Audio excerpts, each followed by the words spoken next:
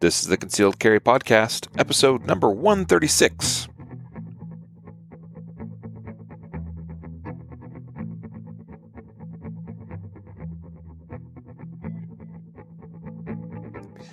And welcome to the Concealed Carry Podcast, part of the ConcealedCarry.com network.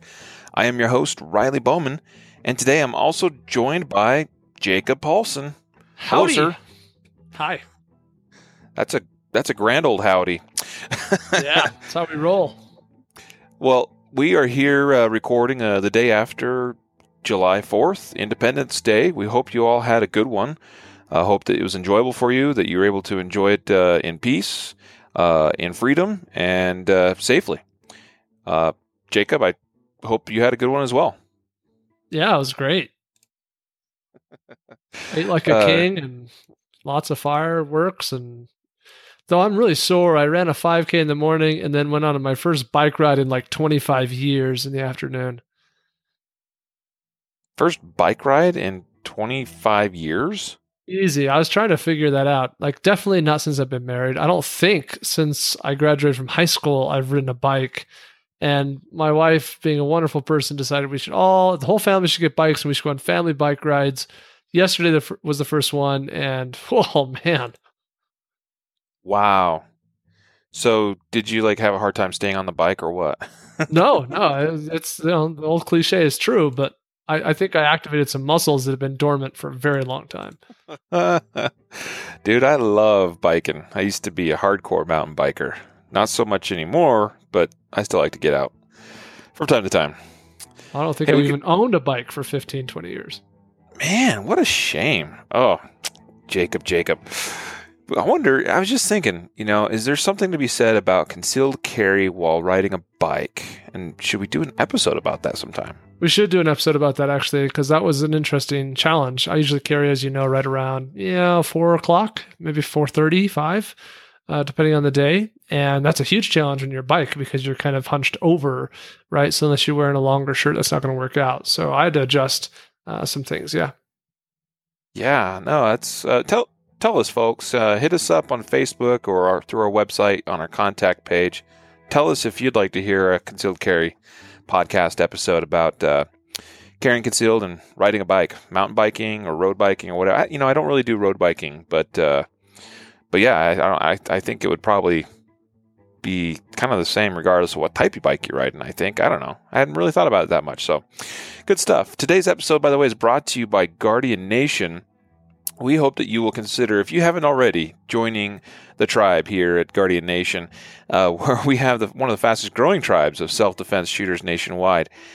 Some of the great benefits you'll receive, well, one of them is in play this week because a couple times a year we do big sales and member appreciation events for our Guardian Nation members, which we have going on right now. Jacob, why don't you tell folks real quick about it? Yeah, well, today's the last day for the Happy Birthday America sale. It's been a 3-day sale. It's been absolutely crazy. I mean, things that we had tons of inventory on that I'm shocked that we sold almost completely out of some of those items. But it's been great. It's a member-only appreciation sale. We have about 29 total items that are available in that sale, deeply discounted from 20 to 50+% off. And then tomorrow is, I guess, the rest day, and Friday, July 7th, is Guardian Day, which is our member-only appreciation awesome day. We have another series of products that are greatly discounted, even more so than the Happy Birthday America sale day, and we're giving away a gun to one lucky Guardian Nation member, and giving every single member a hat, basically. So yeah, it's going to be huge. Guardian Day. Yeah. I'm super stoked to see who the lucky person is that gets the SIG P320 that we're giving away. All custom Cerakoted, some custom slide cuts. It looks really amazing. I was thinking about it actually much of the day yesterday. Throughout Independence Day, I was like, oh man, I wish I could have that thing, and here on, Independence Day, be carrying it or something, because that gun was freaking sweet. So anyway, we hope that you'll check out Guardian Nation. Go to guardiannation.com, get started there.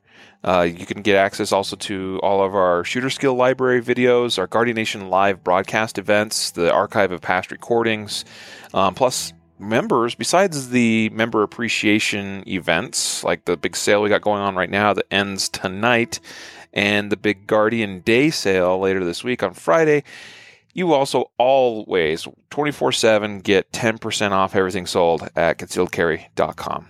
So go to guardiannation.com, check it out. We hope to see you in the nation. And so with that, as usual on Monday, well, that's funny. Today's not a Monday episode. We're recording today's episode as though it were a Monday episode. Monday, if you haven't listened to it already, I had a special episode together with Dr. Steve Adams, who is one of our instructors in our network here at concealedcarry.com. He teaches courses in Idaho and Utah. And he's a super intelligent dude. Very good instructor, by the way. But one of his specialties is he really gets it where it comes to the Constitution and Declaration of Independence, kind of the whole history behind the founding of our country, a lot of the theory that was behind it, what inspired the founding fathers, and so forth. And so we were able to sit down and record a special Independence Day edition of the podcast for Monday. It was released on July 3rd. All about kind of the history. Well, we titled it "The History of Self-Defense" or "The History of the Right of Self-Defense," and I thought it was really good. Jacob, you didn't participate in that, but I was curious what you thought about the episode. Well, I learned some things, and I think it was really good. We had a couple of good comments I saw that came in, and I learned a lot of things I didn't already know, and I feel more clear. I think I feel more assured. There's so much debate and drama out there about what the founding fathers really meant and if that's even applicable today. And what I came out of the Monday episode that you guys published with Steve was just kind of having greater clarity than before in what the founding fathers really were doing and why they did it. And if you want a deeper understanding of that, I'd say go listen to it if you haven't already. Yeah, episode 135. So typically we do news episodes on Mondays, but we decided to switch things up this week. So today is the news episode for the week. We have tons of crazy stories to talk about. Seriously, there's some really crazy stuff out there. And today's training tip is the Bill drill, a very common, popular drill. And Jacob, you suggested this one for today. So tell us about the Bill drill. Yeah, Bill drill is not that rocket science. Essentially, the gist of performing the drill is you stand from 5 to 10 yards away. It's a standard two-handed strong grip, and at the start of the buzzer, you draw and fire 6 rounds at the target as fast as possible. And the idea here is to really kind of practice recoil management, sight tracking, trigger manipulation. I'm thinking about this now in context of what we just learned from Rob Latham from last month's Guardian Nation broadcast and podcast. It's about forcing that trigger to move fast, and then along with that, dealing with recoil. Getting sights back on target. And it's just a good way to kind of track your progress over time. Run that drill every once in a while, write down your time and say, hey, am I improving or not? Yeah, I really like the Bill drill. There's a couple things I think you get from the Bill drill. Number one, it's a great drill, I think, to practice cold. Meaning, like, you start out cold, you don't really have a warm-up, you don't really have a chance to do anything other than show up at the range, set it up, and then just see if you can do it and see how, because what this is to me, the Bill drill is a pretty good representation of I'm cold, meaning not warmed up. I'm out in the real world, and suddenly I'm faced with a threat, and I need to draw and shoot that threat quickly. And 6 rounds, I think, is a fairly reasonable number of rounds to shoot. I think part of the reason, by the way, Bill Wilson, the creator of the drill, settled on 6 rounds is, one, it was enough rounds that it's representative of whatever it is you're trying to measure, and 2, it's not so many rounds that it's a drill that you can't do with just about any gun, because you can do this with you could do it with a 6-shot revolver, maybe not a 5-shot. You could do it with a 1911 that has, standard traditional 1911 capacity of 7 rounds. You could do it with your little subcompact, micro 9mm and 380s and stuff as well. Those would be pretty hard to. I've never actually run. I don't think the Bill drill. No, I think I have done it with a Glock 43, and it was okay, but it's a lot more challenging with those little tiny guns, of course. So traditionally, I like to run the Bill drill at 7 yards. That's where I'm at right now. It's pretty challenging. Traditionally, you can, I think 5 yards is the standard. I don't remember exactly. I don't remember exactly where they started out with it. But I would say for the first time, you should start at 3 yards. Draw, fire 6 shots, and try to keep all the shots in the A zone of the target. Now, this is typically done with a IDPA or USPSA or IPSC target. The IDPA ones have a center hit zone of about an 8-inch diameter circle, and the IPSC USPSA targets have a like 6-inch wide by 10 or 12-inch tall A zone. Either way, try to keep all your shots in that A zone, because that's the test. Like those are kind of that's like your traditional vital zone. And if you can keep all 6 shots in that area, then that's 6 shots that are likely deadly to your threat. And so it's a great drill. It's challenging. I think it forces you to really work on your draw, because if you don't nail your draw perfectly, then you're going to struggle. You're going to fumble, and you're going to be a lot slower. So you got to make sure you get that initial grip on the gun perfect every time. It's going to teach you, like Jacob, you were talking about, working the trigger, shooting, just shooting as fast as you possibly can without totally losing control. Learning how to jerk the trigger appropriately, meaning you're slamming it as fast as you can, but you're not throwing your alignment of the gun way off. And then, of course, we all know about the recoil control. So, Bill Drill, go try it if you haven't done it. Start out 3 yards, 6 shots. Start from the holster and see how it goes. And a good time, I think a reasonable time on this would be, for most people, would be 4 seconds. That's pretty reasonable. But where you probably really want to strive to get to is probably more like 2.5 tops. Basically, you're getting the gun out of the holster in about a second, maybe a little more. And then if your split times are right around 0.2 of a second, you should be able to actually get sub 2 seconds on this. But that's really challenging. The key is to shoot accurate shots, right? So don't make sure you're keeping your shots accurate. If your score is such that the shots are not all in the hit zone, then you've got to slow down in order to complete the drill and have a time that's a benchmark. Well, that's why it's such a great drill, because it's that, finding that balance between accuracy and speed. And I'm kind of suggesting that the benchmark is sub 2 seconds, like 2 seconds or less. That's where you want to try to get to. So as you're working on the Bill Drill, focus on getting those hits. And as you continue to make your hits count, you're in that A zone, then speed up. And speed up until you start losing it, and then continue working on your skills. Try to get your draw time a little bit quicker. Spend some time, on trigger control and making sure you're not jerking, and then work on your grip and making sure that you've got really solid grip and a tight control of that gun, and that you're returning back to the target consistently. So get it consistent, get accurate hits, but speed up and try to ride that edge. That's what I try to do. So you're kind of right on that edge between falling apart and just accomplishing the mission.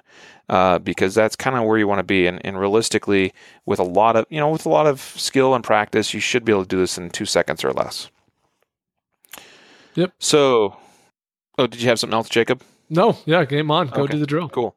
And today's episode is also brought to you by our very own here at ConcealedCarry.com, our adhesive reactive targets, and also by Mantis X.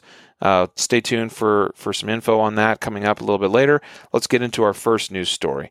And first up, this is actually kind of a follow-up to a story we reported on a few weeks ago.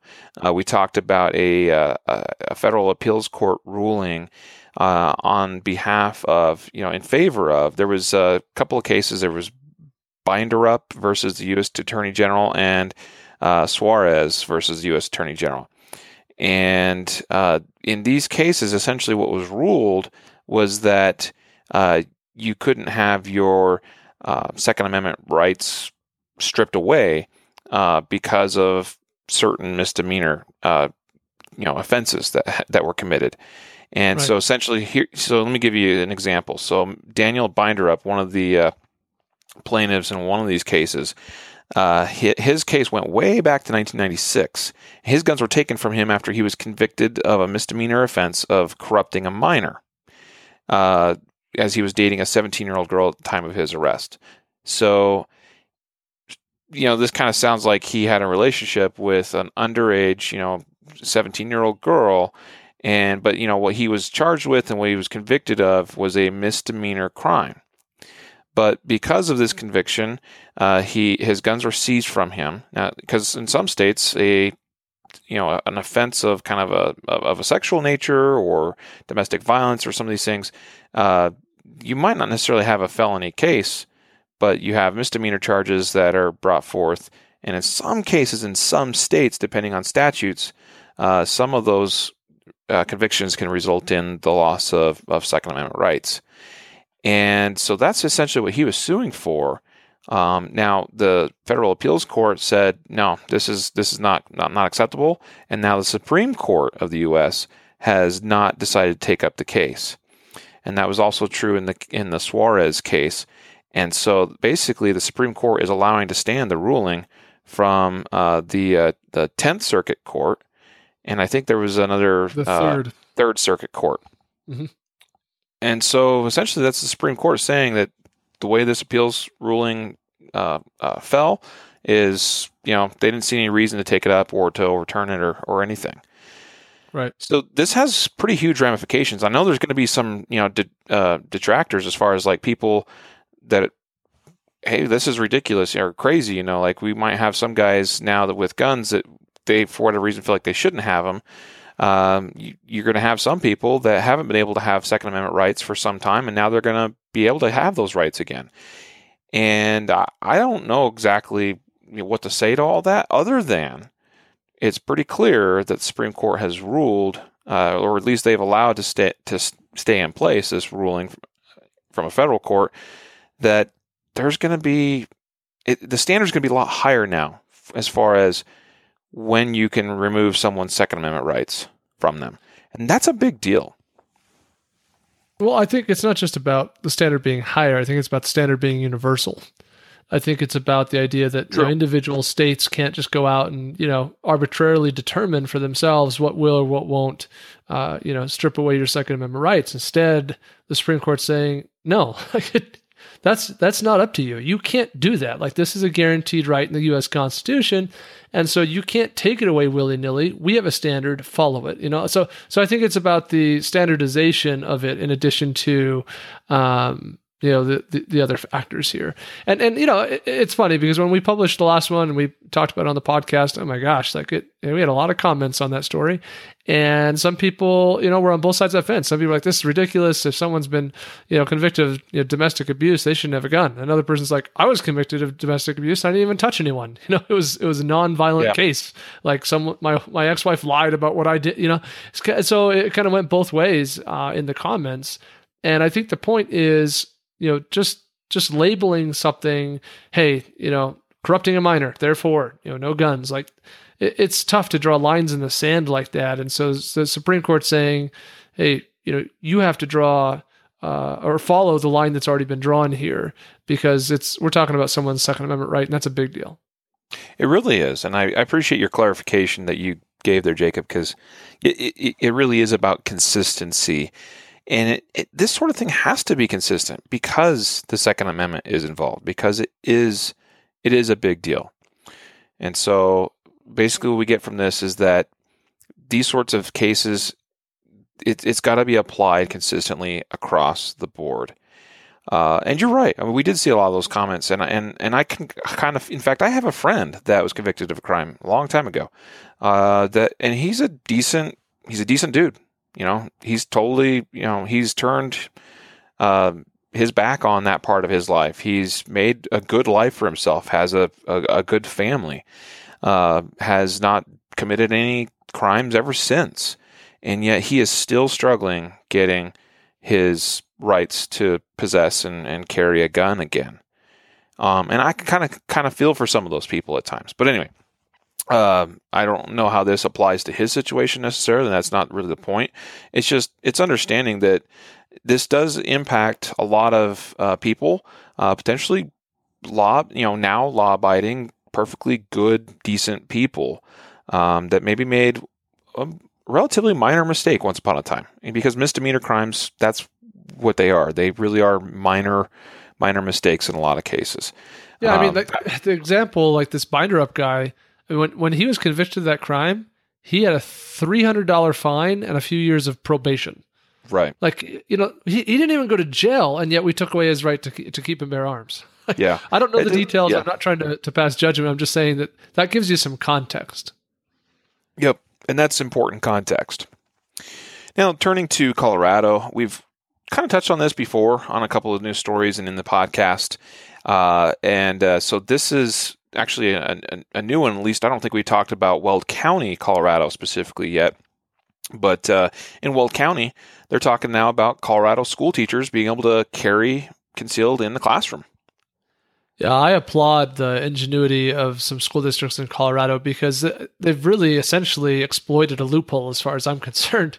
And maybe that's the wrong way to say it, but that's how I think of it. I mean, the law essentially says that you can't have guns in schools unless you meet a couple of, you know, rare exceptions. And one of those exceptions is security officers, you know, employed or contracted security officers who have that job title can be armed. And so, you know, we got some really clever school districts here that have recently said, well, can we just take our school teachers and say that they're also security officers? Can we just like add that to their job title? Then poof, now our teachers can be armed, right? and so that's really what's happened is in my mind, that's essentially a loophole, and it's working out, and it'll create more track record, which is the point, right? We need more track record of more teachers in more states carrying guns that are trained so that we can point at that and say, see, like, not a problem. Yeah. It'll snowball. This is really cool, by the way, because one of the things they did here is they established a program called FASTER, which is an acronym for Faculty Administrator Safety Training and Emergency Response. Because this program is not just about giving a teacher shooting training, you know, and saying, okay, they're safe with a gun, they can carry a gun. It's also teaching them how to handle threats that they might have to deal with on school grounds. And that's really cool. And it's really important because, especially for these rural communities, it quotes in this article from the superintendent of Briggsdale Schools. And Briggsdale is in a very rural part of Colorado. And the superintendent, Rick Mont, he says 20 minutes is a long time, referring to, you know, implying that that's about how long they might have to expect before police can respond to a situation at any one of their schools.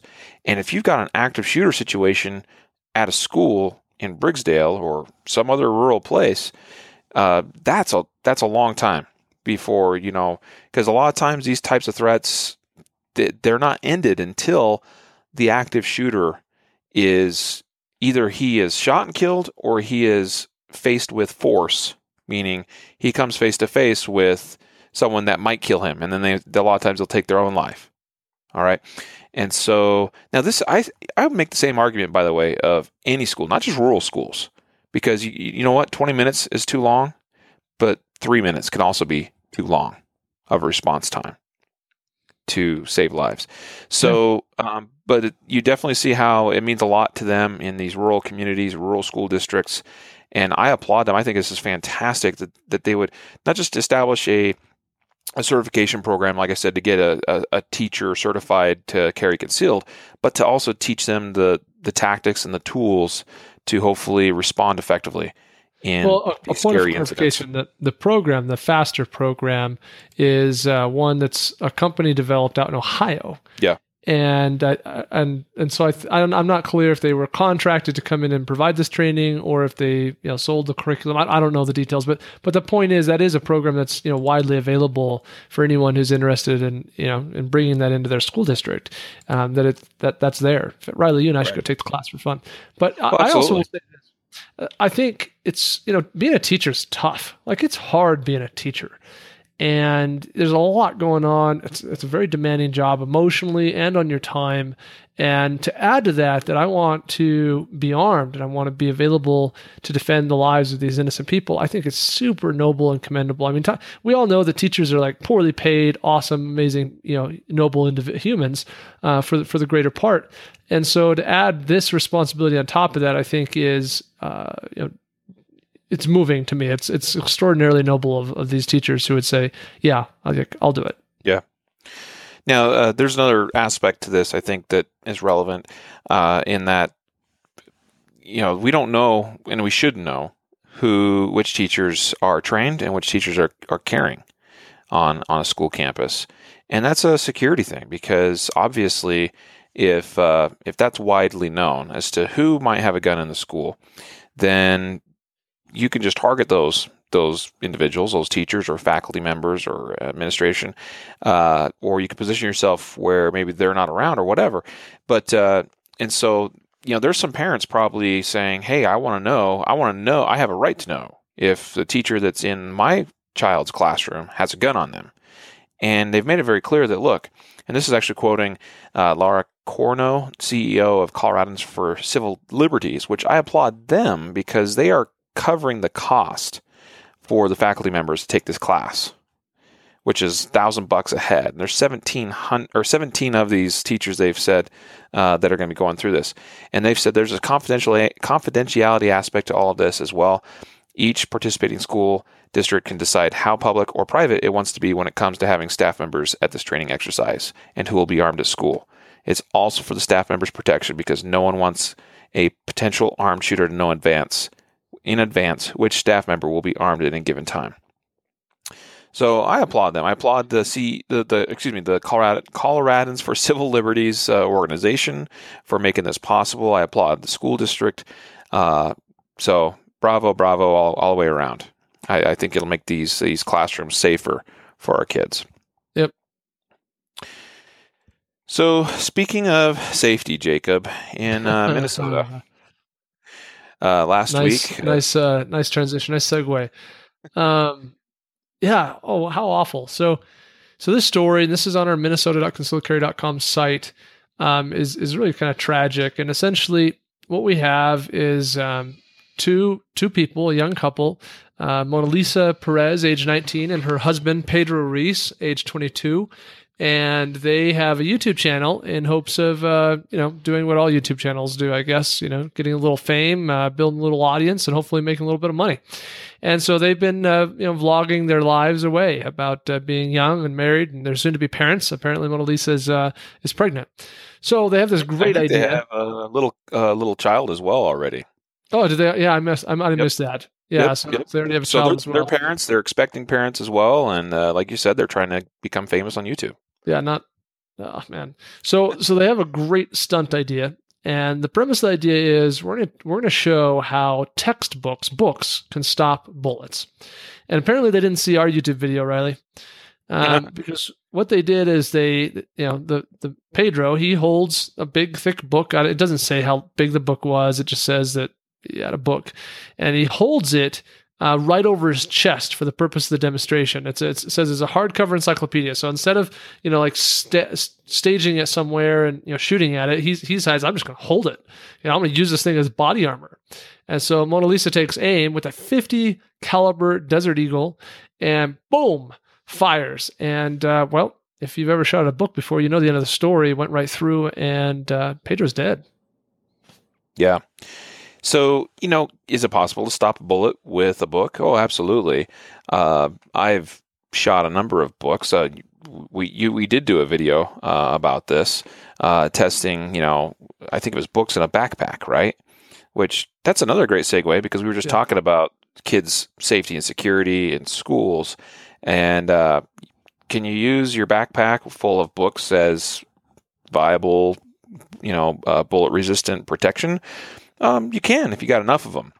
And I think, what did we find, Jacob? Like about 2 or 3 books would stop most things, but like the 223 took maybe 4 or 5 books. Yeah, I mean, if you want to stop the 223, I think it took 5 books. But if you want to stop a 9mm, I think 3 books we could have done, or something like that.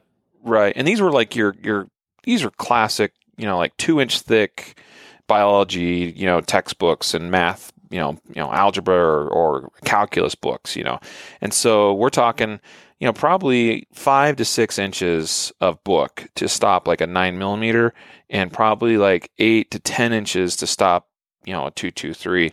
And so they're shooting a 50 caliber Desert Eagle. It's a large diameter bullet. It's a heavy bullet. And boy, if you had, I wish they'd just contacted us ahead of time and said, all right, we want to do this stunt. And I probably would have still said, don't do it.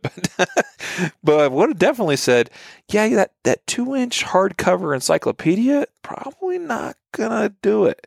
Now, I saw in another news report somewhere, Jacob, that supposedly they tested this before they did it. Like, I think they just took a book and shot it, I assume with Pedro not holding the book in front of his chest. And supposedly they tested it, and supposedly it stopped the bullet. And so I thought, hey, this is totally plausible. We can do this. And well, guess what? There's differences between books, and one of the big things, a big difference maker, is also density. And so if for some reason the paper wasn't dense enough, there was a little bit of space in between. I don't know.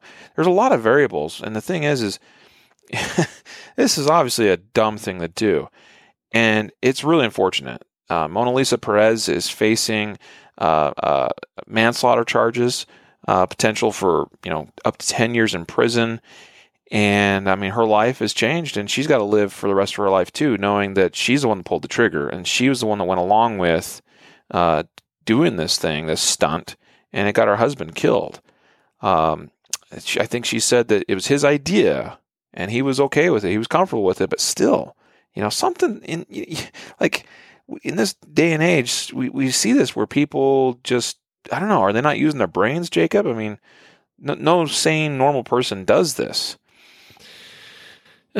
Yeah. I don't know. I don't know what to say. This is not smart. It's not intelligent. I get that we're all trying to be special, cool, different, or, attention grabbing and whateverness, but yeah, don't do this. Yeah. I just, and here'd be a thought too. Like, let's say you're MythBusters, on Discovery Channel, and you got a producer, and you got, paramedics in the building all the time, and you have insurance policies, and you got to do all sorts of things to get to a point where you decide that we're going to do a stunt like that. Like, that's one thing, right? But it's like just two people who are like, yeah, let's test it once. But, oh yeah, it worked. Let's try it again. Different book, maybe even a different gun. Like it's just, I guess what I'm saying is it's foolish all around. But yeah, if you want to do a fancy stunt, like there's ways to do things correctly, and this was not it. This was not a scientific approach. Absolutely, yeah. So it's just interesting to me because we do see this trend, and it's not just with a stunt like this with a gun involved, but we hear of these kids, and sometimes they're not necessarily kids either.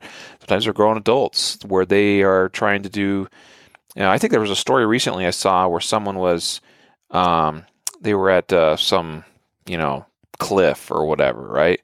And, or a canyon, and trying to do, this epic looking selfie as they're sort of right there on the edge of this canyon, holding out their phone, trying to get this, like I said, an epic shot. That's like kind of the big thing. Like, oh wow, look, I'm right on the edge, and this looks awesome. It's amazing, and that's gonna get more likes on social media and more followers and subscribers on YouTube and stuff. And that person lost their balance and fell and died. And these are not isolated incidents by any means. It's kind of become a thing. So. You can research those stories, but this one definitely caught our attention as it involved a gun, and yeah, so tragic story with a tragic ending. Don't do it. Don't do it. Let's switch gears now. Going to last week, there was a shooting in the Bronx. Pretty unfortunate, obviously. I think there were 7 individuals that were shot. I think one of them died, other than the perpetrator of the crime. Mm-hmm. And so we had this gunman, Dr. Henry Bello. He had actually formerly worked for the city of New York. up until recently, they had just terminated his contract on June 21st. And a few days later, he walks into the Bronx Lebanon Hospital Center and shoots 7 people before taking his own life. Now, he did all this with an AR-15 style rifle.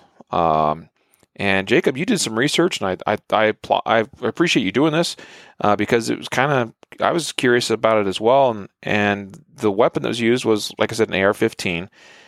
But you asked the question, Jacob, how big of a magazine? Because this is in New York, and they have a 10-round magazine capacity limit. 7, if I'm not mistaken, for handguns. Technically 7. Yeah, right. You can have a 10-round magazine, but you're supposed to only put 7 in it. Right. Right? Yeah. And so this guy, he legally purchased this AR-15 in upstate New York with a 10-round magazine. Yep.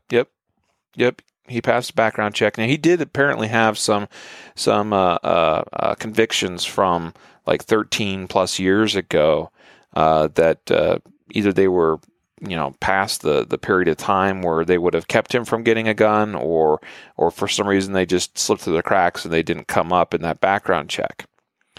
But I think one had been plea bargained, and there are a variety of things. The short of it is, our current system didn't stop this strategy, and by current system I mean like the poster child for gun control today, right? Like, we're talking about New York, where any legislation that's being proposed, it's already been passed there. So, you want universal background checks, you got it. Like, you got to have a background check, and he went through one and he passed it. You want magazine capacity limitations, you got it. Like, you can't buy a mag that holds more than 10, and you can't put more than 7 in it. Well, yeah, the most restrictive in the country. Yeah, like you can't, like, anything that's being proposed right now in the gun control arena has already been passed here where this took place, and he went through the legal channels. Like, it reminds me a little bit of the Columbine incident in 2000. I don't even know, 90. I don't even know what year it was. 1999, I think that was. Thank you. Yeah. So this was during the 1994 assault rifle ban, and we had magazine capacity limitations then as well. And so you had these kids who walk into Columbine High School with a bunch of 10-round mags. They just keep reloading, and they just keep shooting. Now, this guy, I don't know if he had multiple mags or not, but what's very clear is that the mag he had with him didn't hold more than 10 rounds. And it's just... I hate to turn some of these things political. I don't want to be accused of doing that. I guess it's true. I guess I will. And so you can accuse me and I accept it. It's a tragedy, et cetera, et cetera. But the whole purpose for us going through stories in the podcast is to learn from them. And so if I'm asking myself, what are we going to learn from this one? The number one thing I learned is none of the gun control proposals work. Or at very least, they didn't stop this one. That is as clear as daylight could be, right? They didn't stop this one. This is a guy who had some issues. Clearly, if you shoot another human being, you have some issues. But he passes the background check that's currently legally imposed. He buys a gun that's completely legal per all the potential limitations that could be imposed in that state. And he goes and shoots 7 people. Yep. In a hospital. I'm sorry, before I get off my soapbox. Hospitals. Yeah. Oh, hospitals. I got beef with hospitals that restrict the right to carry concealed. I don't know. I haven't checked, but I don't know New York law well enough to know if there's just a blanket restriction on all hospitals. Wouldn't surprise me. And if there isn't, maybe this particular hospital has a restriction. But odds are pretty strong. And if you guys, someone else has already done the research, send me the note. But odds are pretty high that this is also a gun-free zone, a place where I could not have taken a gun myself. We got my wife and kids were in a car accident a couple months ago. They took the ambulance ride. They went to the hospital. Don't be concerned. They were fine. It turned out okay. A couple of bumps and bruises, but I go to visit them at the hospital. Boom, no guns, and I'm like, why?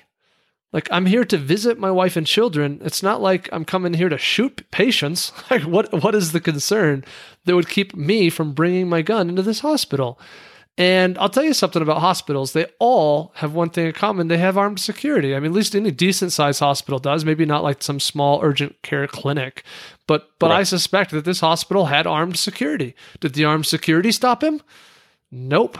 He took his own life. He was not confronted by anyone else with the firearm. He did what he came to do, and when he was done, he shot himself. So just another example of the failure of a gun-free zone. And I don't know for sure, disclaimer, don't know, maybe armed citizens, highly unlikely in the Bronx, are allowed to take guns into hospital, but dang hospitals, stop it. Cut it out. What is the problem with me having my gun there? Yep. Yeah, in fact, it says here in this story from CBS local.com that he snuck the rifle underneath his white lab coat to get into the hospital and up to the 16th floor where he shot the 7 people, one of them fatally, before he shot himself. And so all the gun control in New York City did nothing to stop this. Now, so, is this a political issue, Jacob? Absolutely, it is a political issue because, what gun control supporters will do, and they'll look at this situation, they'll say, we got to go even further with gun control. We got to restrict things even further because still with 10-round magazine and all the laws and background check laws and everything in place, he was still able to do this. So we got to go even more hardcore with the gun control. Now, we're obviously sitting here and pointing out and say, look, you can do whatever you want, and it wouldn't necessarily prevent this sort of thing from occurring. And we believe that to be true, and I think rightfully so. But, at the core of it, though, what the gun control supporters really want, they really want all guns to be outlawed, and they really want them to be confiscated from law-abiding citizens. That's the politics of it. That's the reality of it. They'll say all day long till they're blue in the face, we believe, we support you being able to hunt and, reasonable self-defense. But you don't need AR-15s. You don't need high-capacity magazines. You don't need semi-automatics to do that. But really what they want is to just take it all away. Well, I'll say something. And Riley, remember you and I got into a fun debate with this girl sitting on a street corner once pitching some nonprofit deal where they support the constitutional rights. And I personally do not believe that everybody who's pro-gun control wants outright gun confiscation. Sure, maybe some of the people at the top, like Bloomberg and, do I think Clinton and Obama totally wanted that or still want? Sure, I'll buy that. But for the vast majority of Americans who would stand up and say, hey, I support universal background checks and magazine capacity limitations and blah, blah, blah, blah, blah. I don't think that the vast majority of people who just support that stuff want outright confiscation. But here, the problem is that it will have to lead there. It will have to lead there. And this is a perfect example of why. Because if you pass all the things you want to pass and stuff still happens, what are you going to do next? It's called cognitive dissonance. You had a belief that something would do something, and now your belief has been challenged. Wait a minute, I thought that if we had all these things in place, that these things couldn't happen. Well, that cognitive dissonance has to be resolved, and the easiest way for you to resolve it is to say, well, then we need more. And so it's a never-ending downward cycle toward the bottom that will have to lead to confiscation, whether or not that was what the person intended or believed in or wanted to begin with. So understand that we don't need to say that every single person out there who supports any form of gun control wants to steal all our guns. Some of the players, that's absolutely their end all, but that's where it's going to have to go, because the more restrictive it gets, and the more that doesn't do anything to stop what we're supposedly trying to stop, the more people will just keep going down the rabbit hole. Well, you and I are not in disagreement on that, because I'm not saying every person that believes in any sort of gun control, that ultimately they want to take all guns away. I'm not saying that at all. I think most Americans that support the gun control narrative in various ways. A lot of them are normal Americans that they just don't get it and they've drunk the Kool-Aid. But what I'm talking about, I said this is a political issue. When I say it's a political issue, I'm talking about it's that establishment, that gun control. It's the Bloombergs, and the Nancy Pelosi's of the world. Mm-hmm. Yeah. So. Yes, at the heart of it, you're exactly right. And they do you think they don't know or that they don't understand that that's where it'll lead? Of course, that's where they know it's going to lead eventually if they continue getting their way. obviously we don't need to beat a dead horse here. Most of our listeners, I'm sure, get it, but this story was an interesting one because it takes place, it's high profile, and it takes place in a place where supposedly, they're doing it right as far as how to regulate guns. And yeah, it didn't do anything to stop this. Speaking of gun rights or gun legislation, and how actually in much of the country gun rights are being expanded and laws are getting less restrictive. So this story on foxnews.com shows that state laws expand concealed gun rights to college campuses and public facilities. And this article is a great article. It highlights a lot of new laws that have been passed in recent months and now are going into effect in a lot of different states across the nation. Some examples. In Tennessee, concealed carry guns may now be carried in a broader range of public buildings and bus stations. In Iowa, permit holders can now carry concealed guns in the Capitol. Let's see. There was one about Georgia. In Georgia, let's see. Where'd that one go? Oh, I lost it. In Kansas, I know this one for a fact. Kansas just passed and allows for concealed carry on college campuses. And so that's going into effect. That's pretty cool. Here's the Georgia one. Georgia now is allowing people with concealed handgun permits to take their weapons into classrooms, but not dormitories. And college sports fans can pack weapons while tailgating, but not inside stadiums. Tennessee law, I mentioned this, but more specifically, allowing guns in many local public buildings, bus stations, and parks. But that can be voided if authorities opt to install metal detectors staffed by security guards. Of course, we highlighted the Kansas law too recently, where there was an exemption for hospitals and universities and some other state institutions that recently the governor, Sam Brownback, did not sign a law that would have basically. So now what's happening is these universities and hospitals are now. The law has now gone into effect where you cannot carry into those. Wait, am I getting this mixed up? What was the story? Yeah, no, in Kansas, the deal was that these hospitals and medical clinics, if the law had not been changed, they were going to be forced to either put in place security measures or allow concealed carriers. And the law that has now been passed essentially gives them an exclusion to this law that allows concealed carriers to go into public places. So essentially it's saying, okay, excluding hospitals and medical clinics, that we're gonna allow this law to pass. So they essentially added an exclusion so that these health facilities would not have to put in security measers. There you go. That's what I was trying to explain. So the point is, there's all this stuff going, that has been passed, that is going into effect, that is making a positive impact, I think, in terms of broadening gun rights across the country. And I'm excited to see it. There's some interesting quotes in this story talking about the Kansas campus carry, and they were quoting some students saying, "Oh man, we're freaking out because it feels less safe." But there's some really, really smart things I think said by some of these students.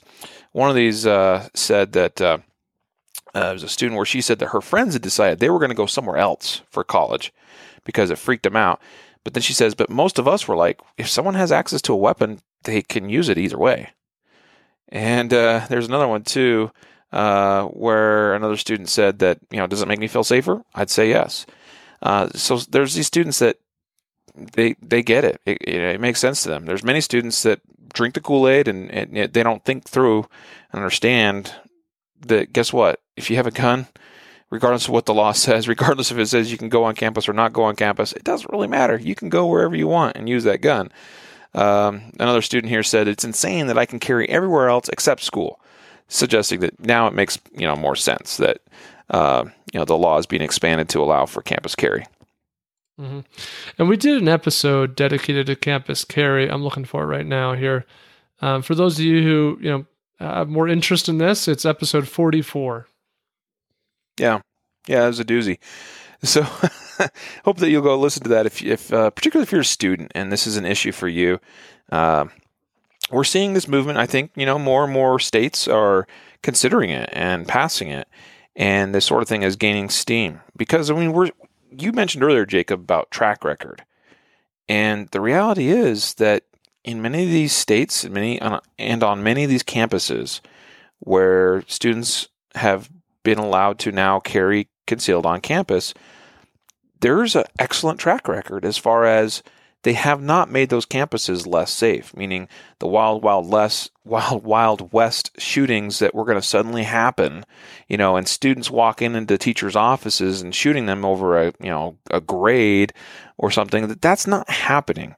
And guess what? Even if these campus carry laws were not passed, a student still could go onto campus if they wanted to and still shoot a teacher for making them mad. So the point is, the track record is showing is that most of these students are law-abiding, and they just want to be able to defend themselves. So we don't have another Virginia Tech. So we don't have another, what was that college in California Oregon. a couple weeks ago? There was the Oregon one too. Yeah. You know what I mean? So, yeah. Bravo, for getting these laws put in place and allowing more law-abiding citizens to take responsibility for their lives, for their own defense. So, let's see what's up next here, Jacob. We've got a story. Shootout, video shootout. Did you?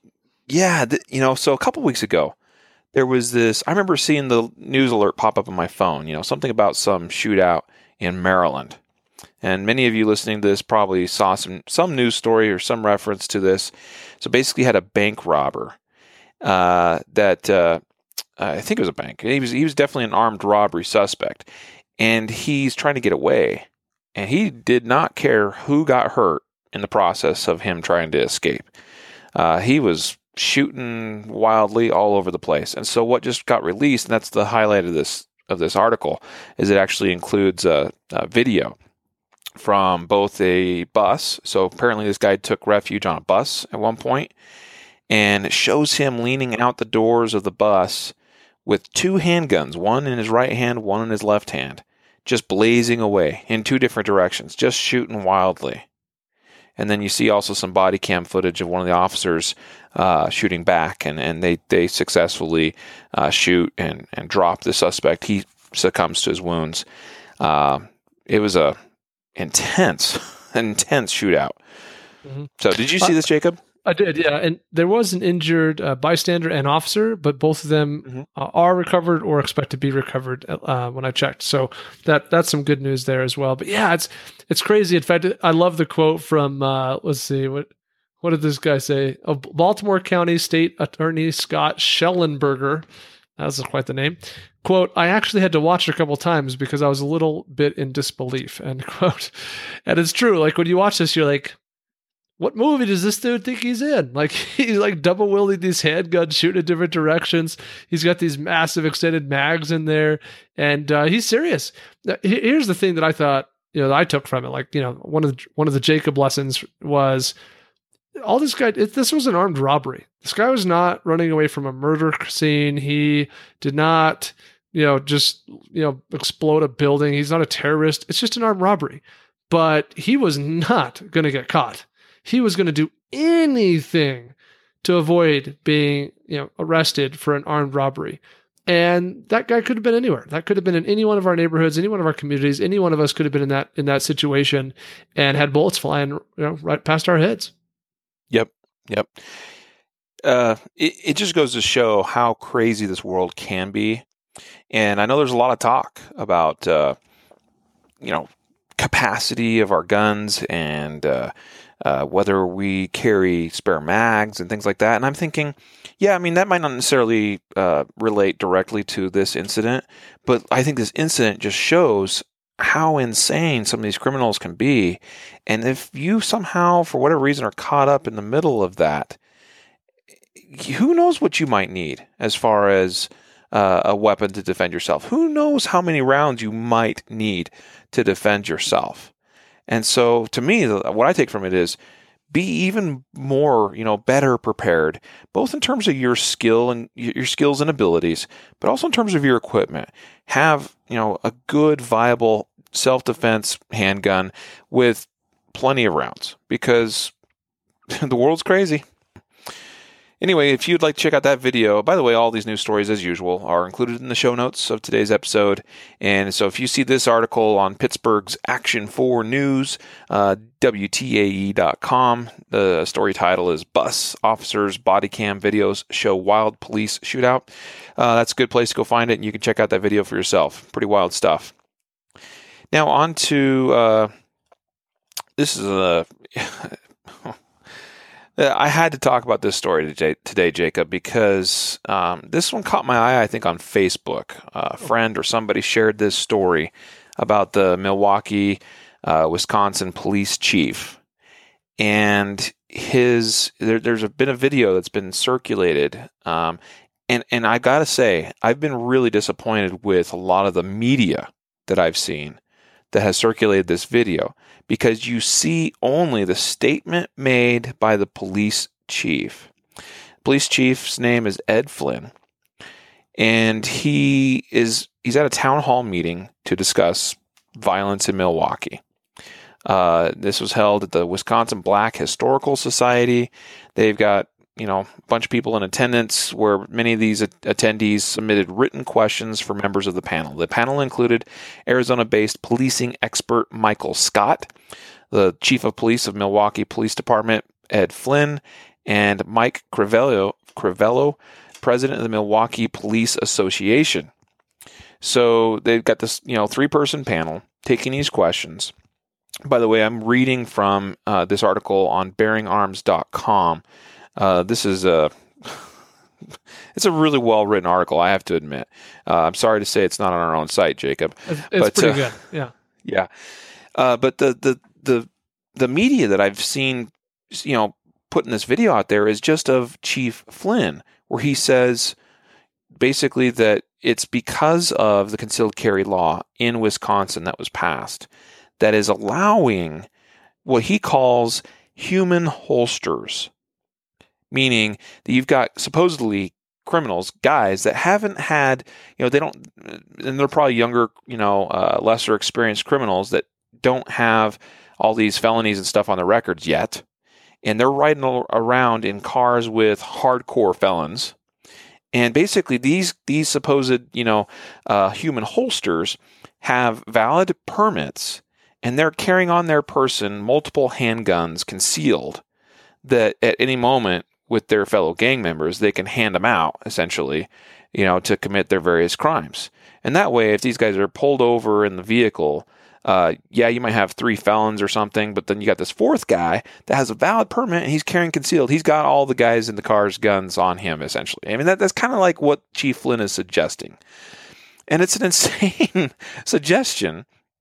And so he says, look, and this is quoting from Chief Flynn, it's an irresponsible law passed by irresponsible legislatures who are more interested in ideological points, and I'd sure as hell like some more community outrage about that, because that's what's driving the violence in this city, and too many public officials are silent on it.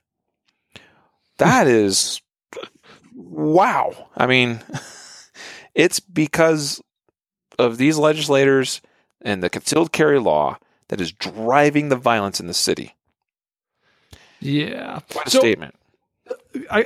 We could not do total justice to this topic without just reading this entire article in its entirety. Like, it is that awesome and well written.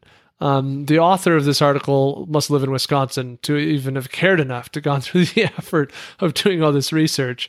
It's phenomenal.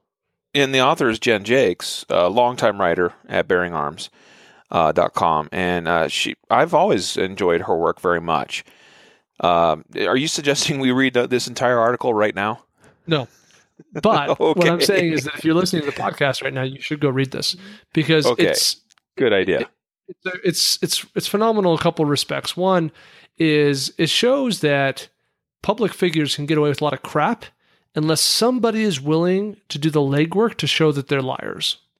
Yeah. And, in this case, we're talking about a lot of legwork that was done.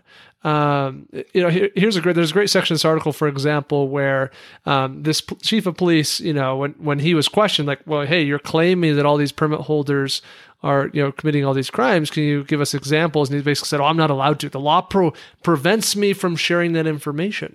And so there's a section here where the author calls up, basically everyone from the Wisconsin Department of Justice to the Attorney General's office to the local district attorney, the local representatives, basically saying, what is this law that supposedly prevents the Chief Flynn from revealing this information? And he documents all the back and forth. Basically, no one has any freaking clue what the law is. And he finally gets his copy on the statute that they're claiming says it in there. And it says, except in the context of a prosecution for an offense in which the person's status as a licensee or holder of a certification card is relevant. So in other words, if an arrest is made of someone who has a permit and they committed a firearm-related crime, then it is legally permissible for law enforcement to make that information available to the public. So again, just showing one more place where Flynn's full of crap. I'll say this.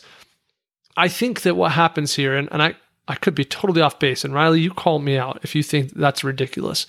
But I think this is what happens. I think what happens is you have someone in law enforcement administration. You got Chief Flynn in this case. And Chief Flynn, 75% of all firearm-related murders in the entire state take place in his jurisdiction.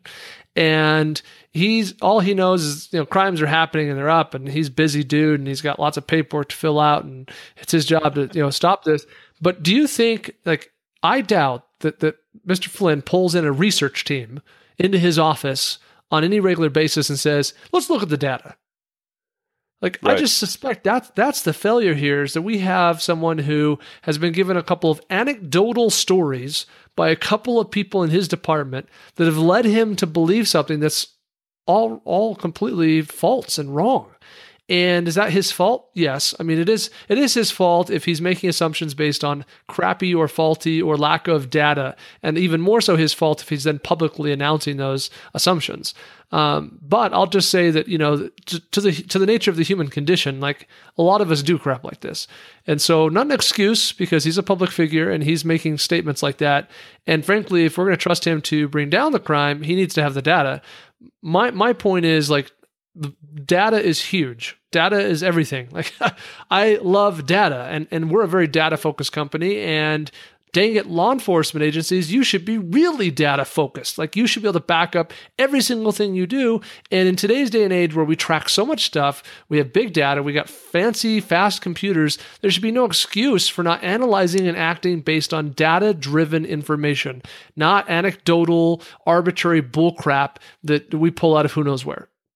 Yep. And there's some really great data in this article. Let me just highlight one piece of it, because I think this really gets at a core crux of the issue. Because according to Chief Flynn, he's saying that violent crime is going rampant in Milwaukee due to the concealed carry law. But looking at some of the data, in Wisconsin in 2015, 238 homicides were committed. 170 of those committed with a firearm. 125 of those were in Milwaukee. Of 125 of those, they were able to make arrests in only 49 of those cases. Out of those 49, 15 of the suspects were underage, under the minimum age requirement for concealed carry permit in the state of Wisconsin, meaning it wouldn't have been possible for them to have a permit. So they're ruled out as being one of these so-called human holsters. Here's another one. 22 of the suspects were felons illegally in possession of a firearm. So they're carrying concealed illegally. 2 were ruled self-defense. 2 were ruled justified self-defense. And so it suggests here, Jen Jakes, the author, suggests, in my opinion, 4 of the 44 gun homicides committed in Milwaukee in 2015, counting these ones that where they were able to make arrests and maybe get convictions or whatever. Only 4 out of the 44 could possibly have been committed by a concealed carry permit holder, suggesting it's far from what Chief Flynn is suggesting. That we're having this rampant increase in violent crime due to concealed carry law and these so-called human holsters. He is full of crap. And that's why, going back to where I started, that's why I'm so frustrated with the media, where I've been seeing this video in multiple places, multiple different websites, where it shows him giving his statement about how irresponsible the law is and how irresponsible the state legislature is for putting it into place, and how it's because of it that violent crimes are going crazy in his city. And you don't see Mike Crivello, one of the other participants of the panel, that says, he counters him. He says, "I have never had a conversation with you, Chief, relative to you displaying that we are arresting an overwhelming amount of people, or even one person who's committed a crime while carrying a CCW permit." And that's where Chief Flynn responds by saying, "I'm forbidden to tell the public when a CCW permit holder breaks the law. I'm forbidden by statute," which, Jacob, you highlighted and pointed out exactly where he is wrong in that. So he was full of crap of that. He's full of crap about the reasons for the crime rate increasing in his city. And so go check out the article. This is a fantastic article, and it's a really important issue because we have politicians, and believe me, Chief Flynn is a politician in this country, that would have you believe that concealed carry and broadening that right for law-abiding citizens in this country, that it does more damage than it does good. Mm-hmm. And that is not what we see at all. No. In fact, you have contrasting things here. Like just across the way from Wisconsin, you have the Detroit chief of police in Michigan, who's encouraging citizens to get armed, get permits, and get licensed. Yeah. And then we just had a county sheriff in Florida, I think last week before, who went on TV urging the citizens of his county to get armed and carry every day. And I don't know. I don't know that they spit out any numbers or data. They could be just as full of crap for all I know. But what I will say is that there are definitely some agencies and some departments out there who are saying the very opposite thing of what good old Chief Flynn here is trying to imply. Yep. And just look, just south of Milwaukee is another huge city, Chicago, that has much stricter gun control and much different processes for concealed carry now in that state. And but before that court ruling that allowed concealed carry to even become a possibility in Illinois, we had a lot of crap going on in Chicago. We still have a lot of crap going on there. I think 1,700 plus people now shot in Chicago so far this year. And that's not committed by concealed carry permittees. It's committed by pure thugs on the street. And we have a story here coming up in our Justified segment in a moment of a woman in Chicago that is carrying concealed and is successfully able to defend herself. We'll get to that in just a moment. So there you go. And in fact, if you are a Milwaukee resident or anywhere around there, I would certainly encourage you to, one, write your state representatives and senators and let them know that you support them in concealed carry law and the way it was passed, and what you have there. Support them. Let them know of your support for that. And then also send a letter to Police Chief Flynn's office and let him know what an idiot he is. Okay, so let's get to our first Justified story. What do you say, Jacob? Game on. So this one comes to us out of California, where we had a man who, this is a break-in into a home. I don't know how you say this. This was, in Santa Clarita Valley Sheriff's jurisdiction. The city or town is called Castaic. Castaic? Yeah, sure. Okay. So basically... Castaic. Yeah, so you have this little, I don't know, I assume it's a town because I've never heard of it before, Castaic, California, where a man was shot because he broke into a Castaic home that obviously he shouldn't have done so. So he was breaking in about 2 a.m. He was banging on the windows looking for an entry point. He was then noticed by a woman who owned the home he was attempting to forcefully enter. As soon as the woman heard the noise, she placed a call to the local police, saying there was a burglary in progress at her home. So, by the way, I'm going to stop right there, Jacob, because I think this is really cool. Number one, that it's included here in the story, and that it's pointing out that as soon as she realizes there's a burglary in progress, she places a call to 911.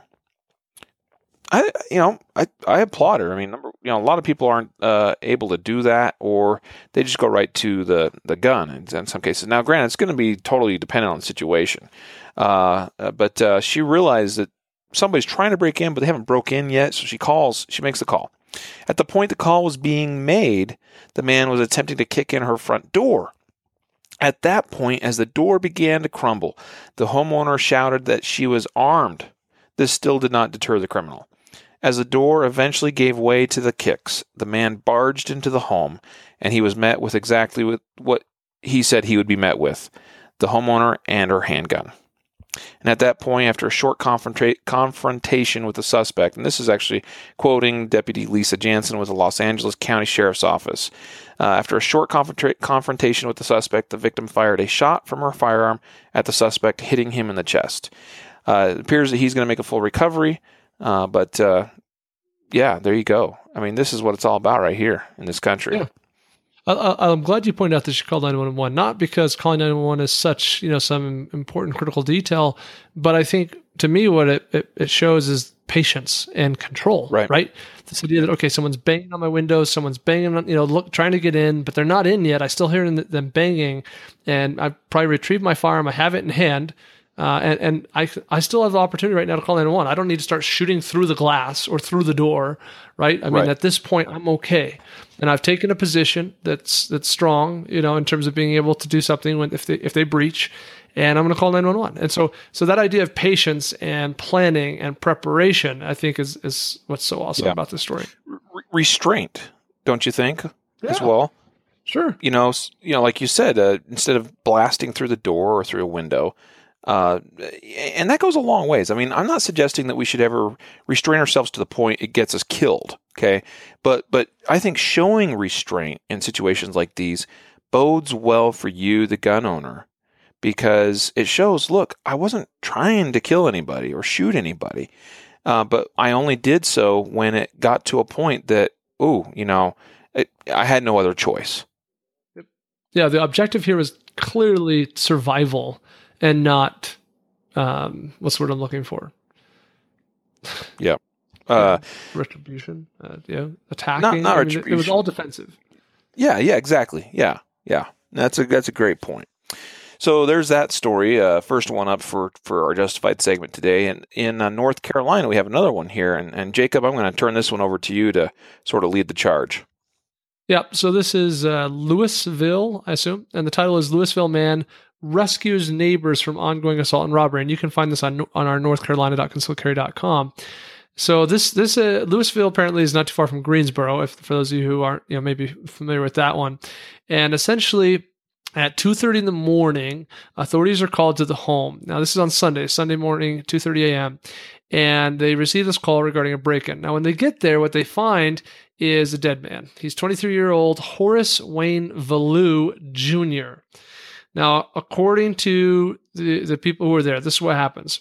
Okay, the homeowner, they see several men break into a home, and they hear a struggle inside that home. So they come running over with the firearm. So I could imagine this is you, right? Like maybe you're chilling on your front porch, or your window's open. It's hot. It's summertime.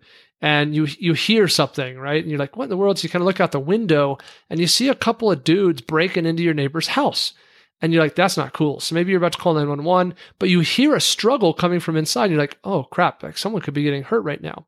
So that's what happens. So the neighbor grabs his firearm, or at least he has his firearm at some point, and he runs over to the neighbor's house where he hears what's going on and starts firing shots. And it doesn't go well for the home invaders. One of them is hit, and as we know, dies, and his comrades, his fellow invaders run. They take off like they usually do. This is a phenomenal story, Jacob, because it's not a situation that we see play out very often. Most home invasions, where we have an intruder involved like this, the situation is solved, like the last one, by the homeowner themselves. The homeowner has the ability to defend themselves, and they do so. In this situation, you have a neighbor that is apparently, I mean, I would say they're a good neighbor. They were alert enough, they were paying attention enough in their neighborhood and of their neighbors enough to know that, or to notice, hey, there's something going on over there that's not right. This does not look good. And also a neighbor that has the courage to run over there and involve themselves. Like, they take great risk at doing that. Most neighbors, frankly, are just going to call the police. And while that's, I'm not going to judge anyone that takes that course of action, because that's better than taking no action at all, of course, because there's people that wouldn't even bother to, they might look at it and go, oh, I don't know, I'm not going to involve myself, and I'm not going to bother to call 911. But this guy had the courage to go over there and put himself, both his physical health and life, as well as potentially himself, his liability, at risk here, to, getting involved to defend the life of his neighbor. And that's just remarkable to me.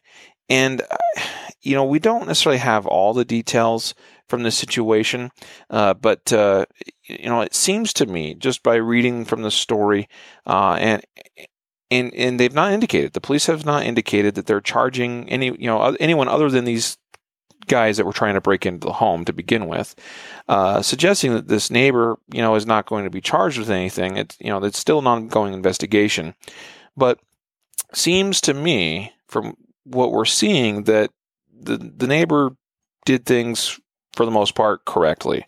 And depending on the state that you might be in, you might be completely justified. Like, this might almost fall under a castle doctrine type law, depending on how your state, words that law. Because in many, let me use Colorado as an example.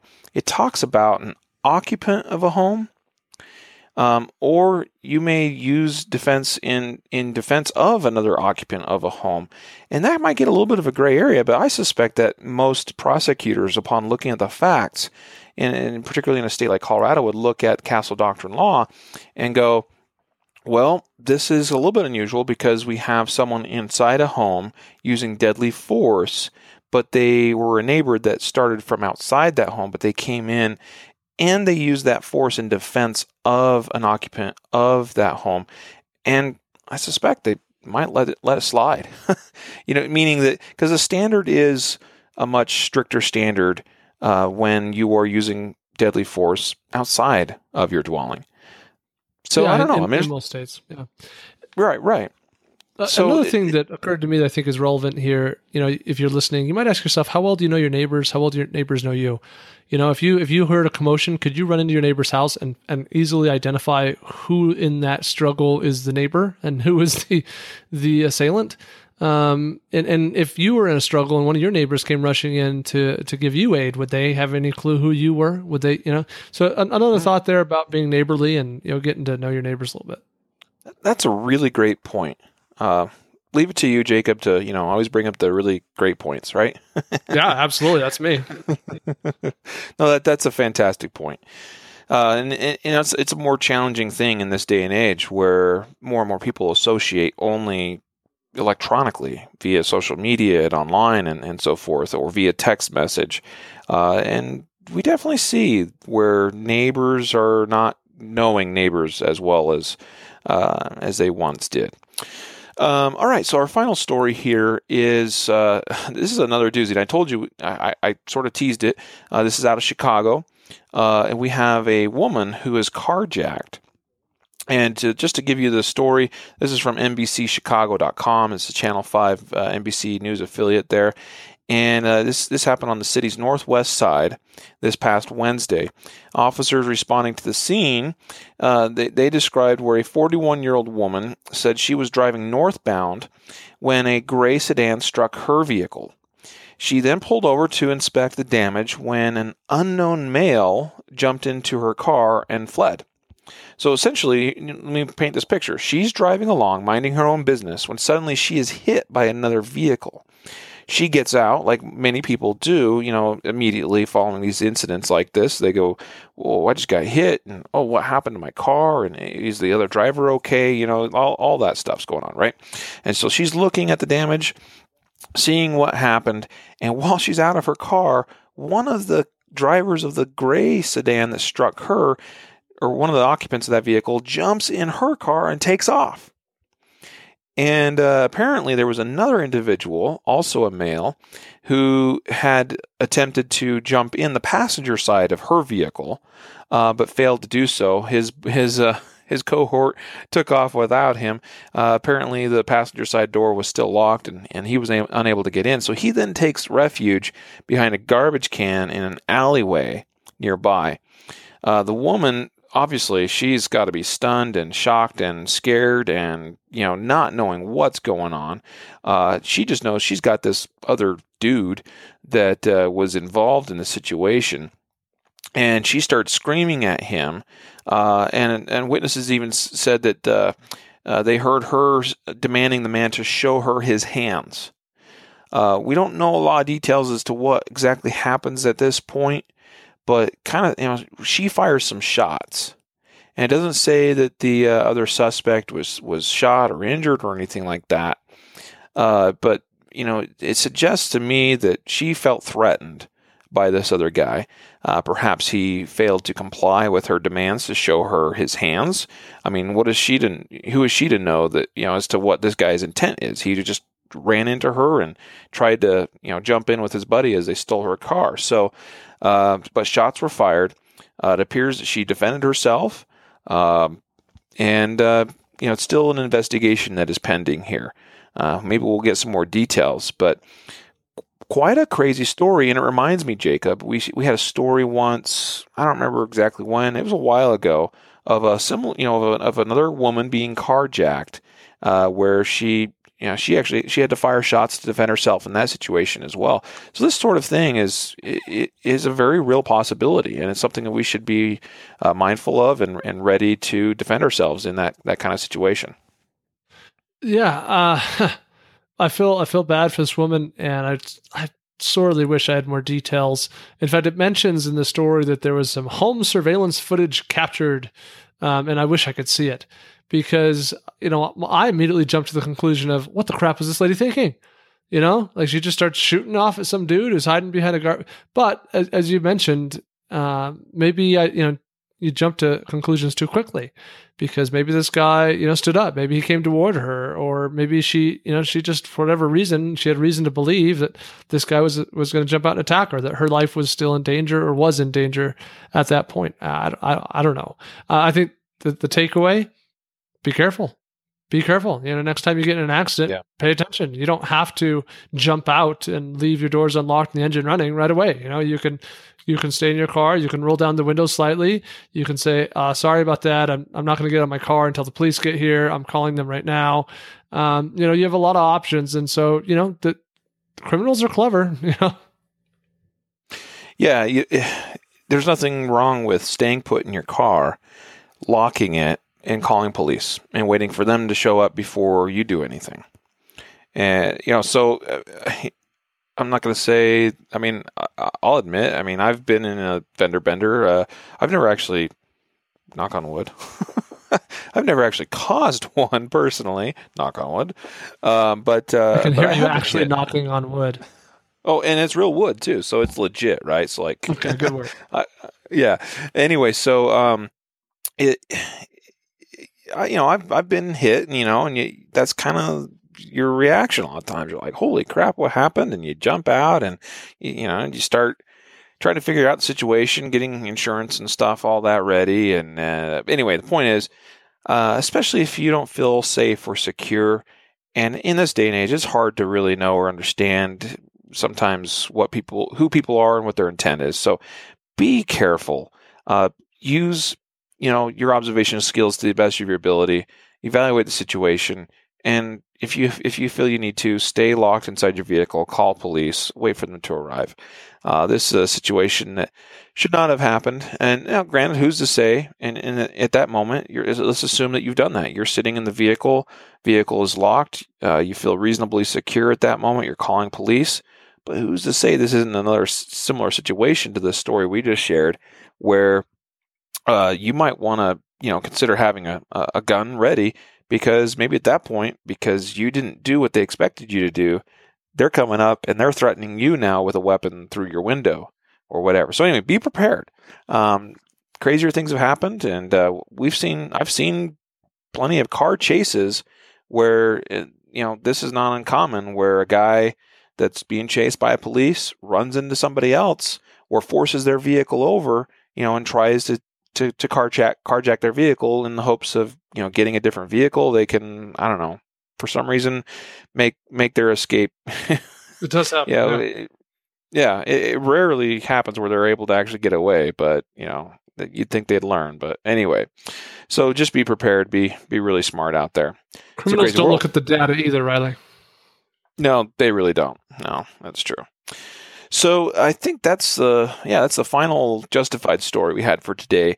Some really, I don't know what it was about this week, Jacob, but a lot of really interesting stories. I enjoyed doing this episode with you today.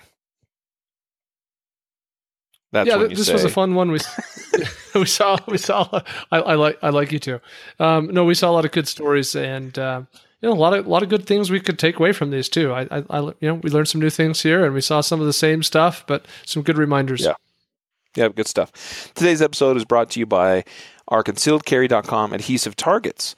This is one of the latest products we have here available on concealedcarry.com. We have personally, we didn't personally by hand manufacture these, but these are our concealedcarry.com targets. And let me tell you, these are really cool targets. First of all, they're peel and stick adhesive. They will stick and stay in temperatures between minus 20 degrees to plus 160. That's plenty. That's plenty good right there. I hope I'm never shooting in 160 degree weather, Jacob. But the point is that they really stick well. And I've seen too many of these peel and stick targets that you stick them on and 5 seconds later they're falling right off again. A little breeze kicks up and your target's blowing around. But they use a special printing process and high quality materials to eliminate glare and increase visibility. We have these available. They're sold in packs of 10, 100, or 1,000 on our website at concealedcarry.com/stick targets. STICKTARGETS. concealedcarry.com/stick targets. And for a limited time, save 10% with the coupon code podcast10, PODCAST10, with a minimum order of $30. And today's episode is also brought to you by Mantis X. Many of you have heard about this multiple times here on the podcast. We're huge raving and raging fans of the Mantis X product. It is like an instructor in your pocket. And one of the reasons why it's being featured here in the podcast today is it is on sale right now as part of the member appreciation sale or whatever we got going on. Is that right, Jacob? Yep, it is. It's discounted, which is cool because we're really not allowed to discount it publicly on the site. They have a minimum advertising price policy, but because it's a member-only thing, unique opportunity. Yeah. So if you're looking to get into the Mantis X and maybe price was a little bit of a prohibiting factor before, hopefully now it's a little bit more reasonable for you to get one. So go check it out at concealedcarry.com/Mantis X, MANTISX. And you can also check out our sale. There'll be a link in the show notes today for that special Happy Birthday America sale that we got going on right now as well for Guardian Nation members. So there you have it. This is going to wrap it up for another episode of the Concealed Carry podcast. Thank you all for your support of the podcast. We really couldn't do it without you. And there's many of you now, which we are pleased to have so many thousands of you that tune in each week and listen to our podcast. Thank you for joining us. We hope that you find it valuable and informative and educational for you. It is enjoyable for us to do and rewarding as well. So with that, I'm going to sign off. Jacob, we'll say goodbye to you as well. Thanks, everyone. Yep. So take care. Enjoy the rest of your week. We'll see you next week with kind of a more normal schedule of podcasts and episodes and whatnot. We'll have another news episode coming to you on Monday. And next week, we'll find a really cool topic to talk to you about. So take care. Be safe out there. Train hard and safe and all that. We'll catch you next time.